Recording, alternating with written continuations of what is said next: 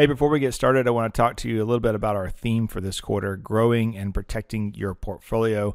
We're excited about various topics centered around this, but it really comes down to three concepts that will help you grow and protect your portfolio. You can find a PDF on our website about this. Go to wiserinvestor.com, scroll down to the bottom, enter your email address, and you'll get the PDF titled 3 Ways to Grow and Protect Your Portfolio. Thanks for listening.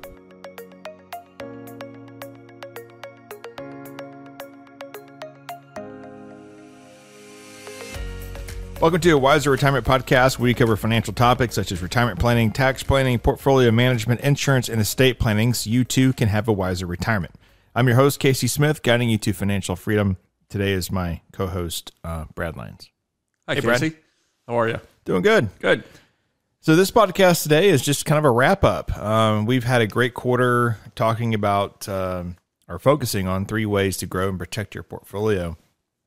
And you know, it seems simple, but human nature kind of counteracts that. And I think we have some perfect examples of just what's happened in the first quarter of 2022. Yeah, we tend to be our own worst enemies sometimes when it comes to investing for the long term. I think when you talk to people in a reasonable manner, they all say and agree that we should invest for the long term. Money should be put away for a long time. And yet when short-term events occur, our emotions have a tendency to take over and contradict what we just think in a reasonable manner, and we want to trade into that volatility sometimes in order to protect ourselves. But in reality, what we're doing is we're not protecting ourselves. We are damaging our portfolios, trading into short-term volatility. You know, we follow a lot of different companies and their economic departments, analysts, and such. Chances of war in 2022 was like less than 10%. Yeah, when you look back at predictions for 2022 by these larger companies that try and foresee what's going to happen in the markets and make their long-term capital market assumptions given what they know currently at that time, and there weren't any that were saying that war on the world geographic front was going to occur.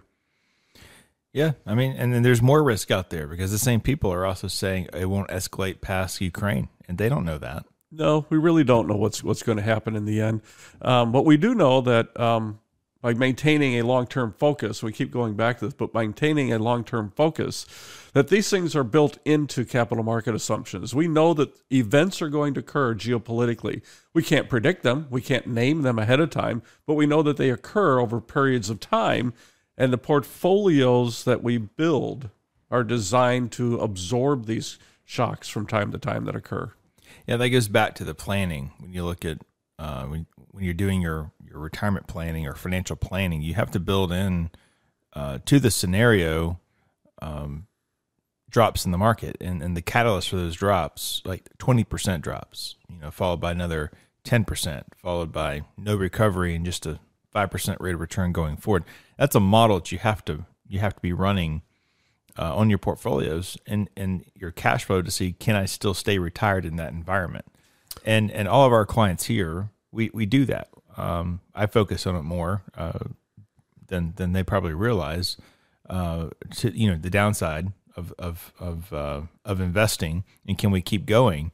But it's hard to do that when there's so much chaos that you want to run for the hills. And I mean, geez, if you'd gone to cash, you would have lost 8.5% now over the last 12 months. That's not good either. Right. So the bottom line is, when in times like this, you bet on American large cap, and we've always been overweighted American large cap anyway. But that's how you get through inflation. That's how you get through times of crisis. Is the Fortune 500 companies here in the U.S. Well, in a broad sense, a good place to stay, a good place to be. They have the financial resources to weather short-term shocks in the markets. In their markets, in their business and their industry. They have the financial wherewithal to weather this. And they also have the purchasing and pricing power on both ends of the spectrum in order to accommodate the different circumstances that exist when they're buying their goods and services in order to produce them, or when they're selling it into the marketplace as well. So, yeah, large cap tend to do well in times of volatile and times of geopolitical and economic shock. So, being overweight that, we feel confident that the S&P 500, for example, will be fine in the end. And when you look at these charts in arrears, and we look at study charts, you see that these things are simply blips on the chart, and you can barely point them out. Years come. But when we're in the midst of it, and when clients are in the midst of it, and asset owners are trying to figure out how to navigate, these circumstances, the news that comes at them is so difficult to filter out the difference between what is truly an economic circumstance that is changing, that may change the fundamentals, and what is simply news and noise that fills time on those hour newscasts. No, absolutely. And I want to get to what we're going to do next quarter. I'm excited about next quarter, but before we kind of roll into that, let's talk a little bit about, we talked about keeping costs low, maintaining a diversified portfolio, and focus long term. It's been a kind of a mantra here since the beginning of my company in 2001, and then we merged in Wiser in 2007. We adopted that for all those clients as well. You think about diversification as being so important, but then you look at the world right now, and me, when I see it, when I look at the portfolio, I go, man, why do we have emerging markets in portfolios? We're literally watching a country being eliminated economically from the world, being Russia. Right. And it's a very small percentage of the portfolio anyway, under 1%. Oh, well under 1%. It's a very small percent of the index. Yes. It's like less than 3% of an entire emerging markets index. So, which is crazy to me that, these guys are just bullies. They have no economic power in the world whatsoever, yet they have the most nukes. Yeah. I'm like, who's in charge of the shop here? It seems to me we should have been negotiating some of this since 1991. But what has happened in the index is that Russia has been removed. They've effectively written down any investment in Russia that they were unable to sell as an index and to report on. They've written it down to zero. So they've been effectively removed from all the indexes.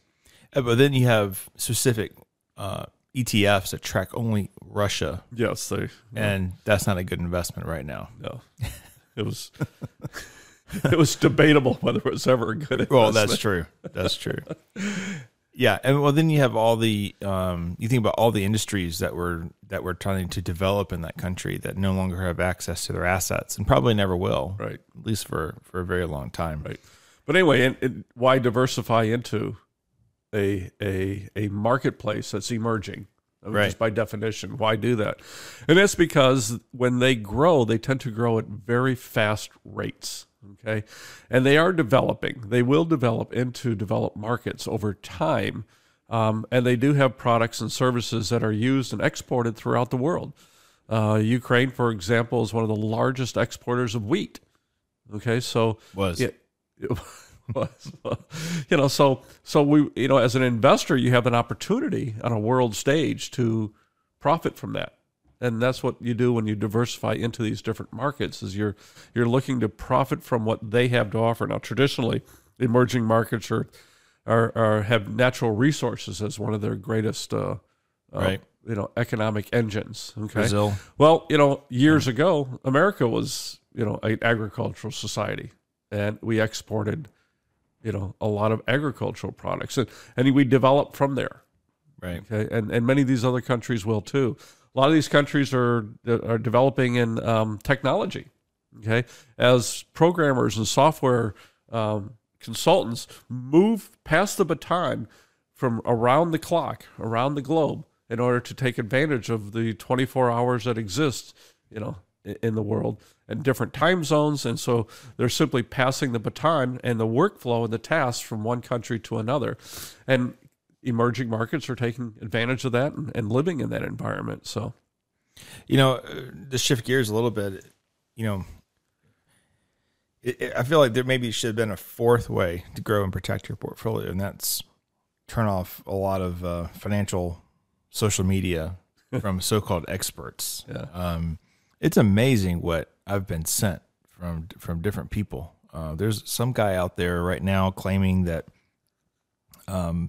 because Visa has pulled out of Russia, along with a lot of other,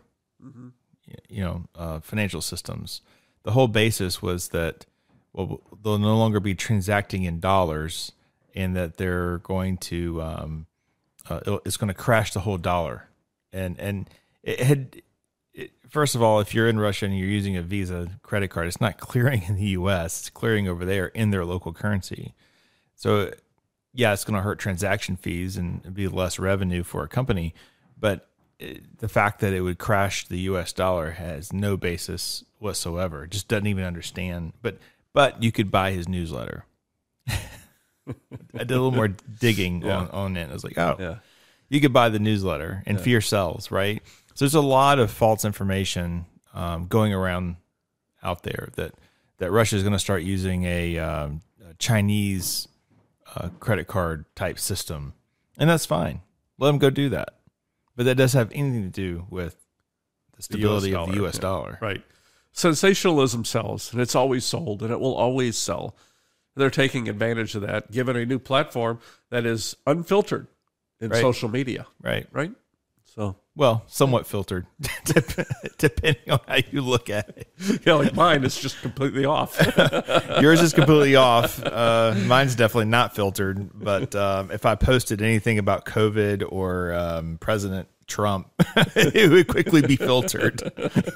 Or to have that little thing that pops up on. You'll know you have arrived. Well, you can arrive pretty quick. You just have to type the right things. Or the wrong things, depending how you look at it.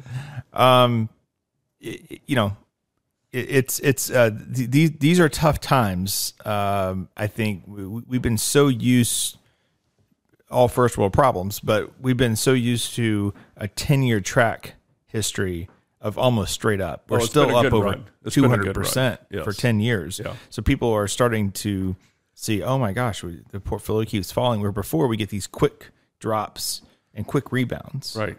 In many ways, when you look back, now that we have some perspective on the COVID event and the market event that occurred, at the beginning of that, it was so dramatic. It was so steep. The comeback was so dramatic and so steep that it almost was such a blip that we forget that it even occurred. Because at the time, Casey, we were distracted. Right. Society was distracted by this thing over here called COVID. We're all trying to not die. And you could die from it, Right. So, yes, we knew our portfolios were going down. We knew that this was occurring, but we were distracted in some way. Now that we have no distraction whatsoever, I mean, it's full frontal, news story every day. Right. You've got inflation. You've got Russia invading Ukraine. You've got interest rates about to rise, and what's the effect that that's going to be after 8 years of not rising, something like that. So as you can see, there's some things out there that are distracting, or full frontal, news that are distracting us from the focus of maintaining long-term approach in a portfolio designed to meet the goals and objectives of any asset owner and investor through a financial planning process. You have to remember, too, that even when price falls, dividends stay the same. In some cases, dividends actually go up if they start doing buybacks. So new money. For new money, yeah. So you're still getting income. And over the long time period, typically income is a very large percentage of your total return. There's some ETFs that's their whole premise of existence is and they've dividends. Done the research and shown that somewhere around 40% of the S&P's total return comes from dividends and dividend reinvestment. So 40%. Which is why you stay invested. If you go to cash, you're not getting into any of that income. That's right. You're not getting that lower dividend reinvestment rate when there are dips in the market. There's a company, we have an online robo-advisor called FlightPath, but it's built off the Betterment platform. And Betterment does a really good job, almost annoyingly a good job. If they send out almost like weekly emails saying, you've got X amount of dollars in income this week. And I feel like that's something that advisory firms to start embracing a little bit to get people to focus on income being produced and less on price return. Because, 7 out of 10 years, you're probably going to be making money on the price side. But if you focus more on the income, those 3 years that the market's down, it might allow people to stay invested longer when they realize that they're getting a check every month. They didn't even focus on that before.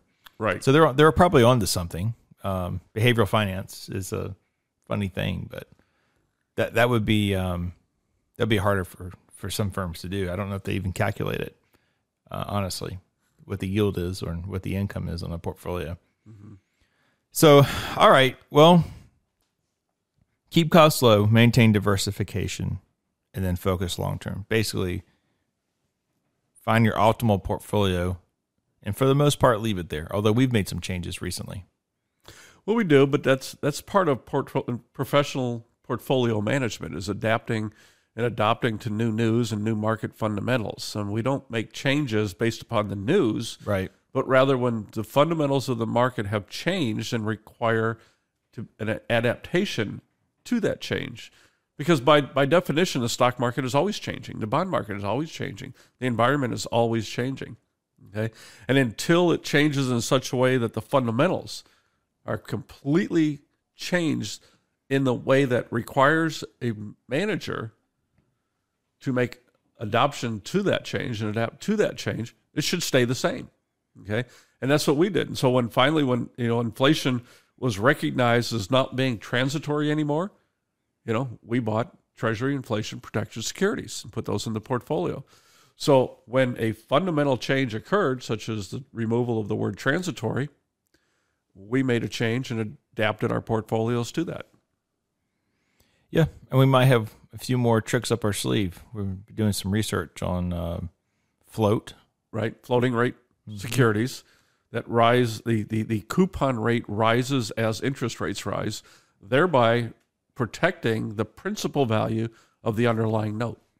So, I think it's important to note here that we're more focused on protecting the bonds right now and not as worried about stock, because typically, if you want to beat all this that's happening in the world right now, you're going to beat it with U.S. large cap. And so that's we're not tinkering with our stock portfolio, which is the most volatile. We're focused on what I think, and you do too, is most at risk, which is your fixed income. Right, because of these three things that we mentioned. Yep. Inflation, rising interest rates, and the invasion of Ukraine, muddling the ability to sift through that and focus on inflation and the interest rate environment. So, okay. Yeah. Well, I'm sure we'll have more podcasts about that here in the future. So, Brad, I have been to 2 rocket launches in my lifetime, and I've done them all in like the last 6 months. And I've always been interested in space and space travel, and my favorite movie is Apollo 13. I feel like most of my life has been, that scene where they have everything on the table and they go, "Gentlemen, this is I recall that movie. I know exactly what you're describing, Casey. This is all we have to get home." And it's just this amalgamation of weird things. Yes. There's a tube, there's a box, there's a pencil. And leave it to the government and of course, duct tape. Duct tape, yes. And leave it to the government to develop 2 different modules that have 2 different filtration systems and that don't match, right? And so that's where the duct tape comes in things together somehow to get these guys home. And if you haven't been down to the Kennedy Space Center, they're not paying us for an advertisement, by the way. They're welcome to, but they're not paying us for an advertisement. What a great experience! I've gone down with my youngest son and my dad twice, and and some friends, and it's been a great experience. Especially the second time, because the Astronaut Hall of Fame, I decided to tour that last, and actually when I went in there, I was like, "This is really neat. This is really neat." I had these glass plates up on the wall with all the astronauts that were in the Hall of Fame and how many missions they'd gone on. And it was it was very telling.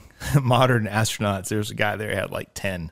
Yeah. And then he's like, the first astronaut's like 1, 2, because of all the effort just to do that 1 or 2, right? but it's I say all this because you're sitting there. The first time we were 10 miles away. The second time we're about 4 miles away, and they're this countdown. They're going to launch these guys into space. Both times we went to NASA, SpaceX, NASA launches, joint venture to get the astronauts to the International Space Station. And you sit there and you think, what are those guys thinking when they're sitting there on that rocket? And you're waiting, like the anticipation. They've been training thousands of hours for this, right? But there's still some anxiety, especially for the first timers. Now they have cameras on the inside now. You actually see them, and they just kind of seem to, just kind of hanging out like it's no big deal. But in their brain, they have to be. You would think. Yeah. And so I say all this to say, one, go see a space launch. That's pretty cool. And then go check out the museum. But two, I feel like that's how people are as they approach retirement. They've been saving, and they're like, is this going to work? Can we do this? Right. Can we, Yeah. And similar to the launch, what's that first step going to be like into retirement? That's right. Is it a step off a cliff? Yeah. Or is it just one more step out the door that morning, like any other day to pick up the newspaper on the front stoop? Right. What's it going to be like? You only get to do it once. It's like the guys who've trained for the 1,000 of hours and the women who have trained for 1,000 of hours to be astronauts. And then that first trip, right. That they go into space. Well, the thing about the astronauts and the whole program, the whole mission is they do the launch, but then you're in orbit. You got to survive. Right. And so many people, when they do retirement planning themselves, they just try to figure out, can I retire? And a lot of times the answer is yes. Yeah, I have enough money here to replicate my income. Can you stay retired 20 years from now? Or are you going to end up being one of those people living off nothing but Social Security? Right? Mm-hmm. That's the hard part, is that you have to maintain the retirement orbit. And so we've developed a checklist, and we got really creative with this. We have a great team here. Hadley put together did a great job putting this piece together. So it'll be available for download soon. And it's a checklist. It's kind of like your pre-launch checklist. Just like astronauts run through a checklist, this is your pre-retirement checklist. And we started off at 5, and we count backwards, right? Because that's how they launch a rocket, right? As opposed to, here's 5 things you need. So I thought we would do it T-5, right? 4, 3, 2, 1. Anyway, very nice. I'm a big dork, and I'm dork alert all the way here. But it's a great analogy. It really is. It is. It is. So you can't. When you get ready for retirement, there's a lot of things that you're going to have to focus on initially, which is the hard part. The hardest part is just getting the rocket fuel in. That's do I have enough money to be able to accomplish this? And what's interesting is everyone's different. Some people have pensions. Some people have bigger Social Security. Some people built and grew businesses don't have much in Social Security, but they sold a business for a lot of money. And so they have to think differently about how they stay in orbit. Right. Right. So, ultimately, I think these are 5 things that everyone needs to have answers to before they go about their retirement journey. And we're excited to start a whole new quarter centered around these. And soon, when we launch our next podcast. Oh, I heard that where we launch it. Yes, exactly. Well done. Yeah, it's going to be a crazy quarter. Rocket analogy the entire month or entire 3 months. But yeah, when we launch our next podcast, we're going to then make the download available for all of our listeners. Well, I look forward to it. It's going to be a good quarter. It is. Mm-hmm. It is. All right, Brad. I guess we better go start planning this podcast, and we don't want to disappoint all of our listeners. But we'll see you on the other side. Sounds great. Thanks for listening to a Wiser Retirement podcast. We hope you enjoyed today's episode. Make sure to subscribe wherever you're listening, that way you don't miss any new episodes. We would also appreciate if you could leave a rating and review. If you have any questions about anything that was discussed today, head to wiserinvestor.com and reach out. We would love to hear from you. This episode was produced and edited by Lilton Moore. Wiser Wealth Management Incorporated is a registered investment advisor. Information presented is for educational purposes only and does not intend to make an offer or solicitation for the sale or purchase of any specific securities, investments, or investment strategies. Investments involve risk and unless otherwise stated are not guaranteed. Be sure to first consult with a qualified financial advisor and/or tax professional before implementing any strategy discussed herein. Past performance is not indicative of future performance.